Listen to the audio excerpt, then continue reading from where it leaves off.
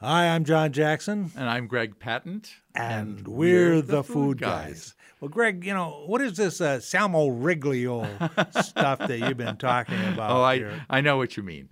It's this tremendously versatile and wonderful acidic sauce that's really associated with southern Italy, particularly Sicily and Calabria. And the name of the sauce is Salmorillo. Salmorillo. And it's spelled Salmoriglio. That's it. See, that's a Riglio. I saw that G in there in my American way. It's an amazing sauce.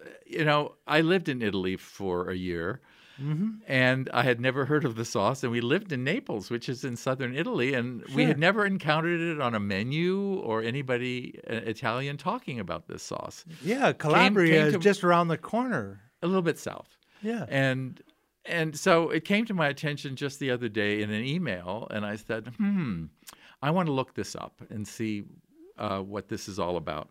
So I go online, and I found a website that goes into the origin of Salmorillo and Sicily and Calabria and other traditional variations. The question is posed whether Salmorillo is a marinade or a dressing. Well, actually, it can be both.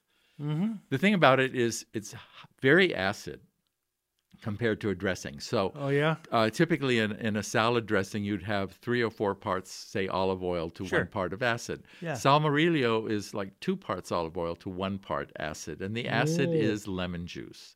And it has to be fresh. Lemano juice. It has to be fresh lemon.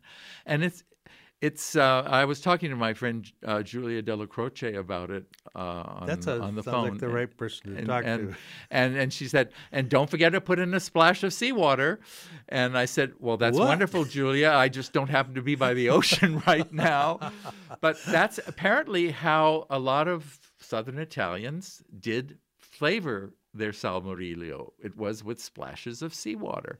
Now, that's really not enough to give enough salt to the batch of Salmorillo. But I bet you, if I was back down in Italy, on the coast of Italy, I would make Salmorillo and at least throw in a splash of seawater in addition to the salt that I would use. I'll have to remind myself to take a bottle and scoop up some seawater next time I'm in Seattle. And bring it home.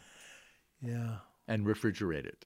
So what is it that makes this so great? Well, what's in it? It's okay. It's got olive oil. It's got lemon juice. It has parsley. It has dried oregano.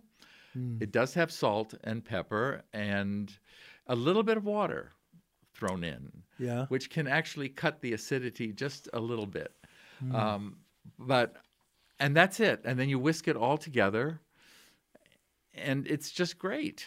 Well, it sounds pretty simple. So what I did for making a dinner the other night, I grilled some salmon, and then I spooned Salmorillo on it. I also grilled some vegetables. It was mushrooms and red peppers and some green beans. Okay. And then when those were grilled, I put Salmorillo on it. In fact, I put a little Salmorillo on it before I grilled them. And so it's a fabulous sauce. It adds a tremendous amount of flavor to just about any food. You could do this with chicken. You can do this with all kinds of fish. And you can do this with many, many different kinds of vegetables. So I am absolutely in love with this sauce. So all those Sicilians and Calabrians, they're busily the question is, it might have also, saucing. Southern Italy had been conquered many times by everybody. It could have come from the Greeks, could have brought a version of it, but then over time it becomes, Italian and Sicilian or Calabrian, and I would wager that whoever makes your Salmorillo in that area that sauce is going to be quite different from maybe even a next door neighbor's. It happens. That is the way those things go. It does happen that way. So, but there are variations. I mean, a lot of people will use white wine instead of lemon juice, but then you don't get that real tartness that. I would think that would be pretty and especially significant. with fish, with lemon and fish go together, really so well. So and some will add fresh mint to the salmorejo if they want a hit of mint. There's nothing wrong with that.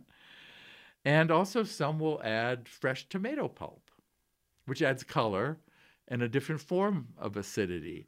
So yeah, I think so. salmorejo is one of those amazing sauces. I would make it the basic way with the lemon juice and olive oil and dried oregano and a little bit of water and a little bit of garlic, a couple of teaspoons of minced garlic. You know, I've given up saying 1 clove garlic, 2 cloves. I don't know how big those cloves are. Yeah. I mean, I have no idea. So I just measure. I'll measure enough. I'll say, okay, two teaspoons or 1 tablespoon. I will give you a measure. At least that will lead you in the right direction. If you want to put in more, put in more. If you want to put in less, put in less. But do not stint on the acid. So make it, 2 parts of olive oil to 1 part of lemon juice. I would start with that. Yeah, that sounds. But and then you can season it probably about a teaspoon of salt, a 1/4 cup of water.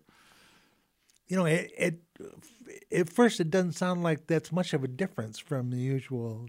It's very different, and it's addictive. It's great. It's a wonderfully addictive stuff, and there's nothing unhealthy about it. It's essentially doubling the acid. Doubling the acid. What it amounts to. Yeah. And so it all. And salmorejo comes from the word salamoya, which basically refers to brine. So that's another thing that you've learned from having the wisdom to tune in to the Food Guys.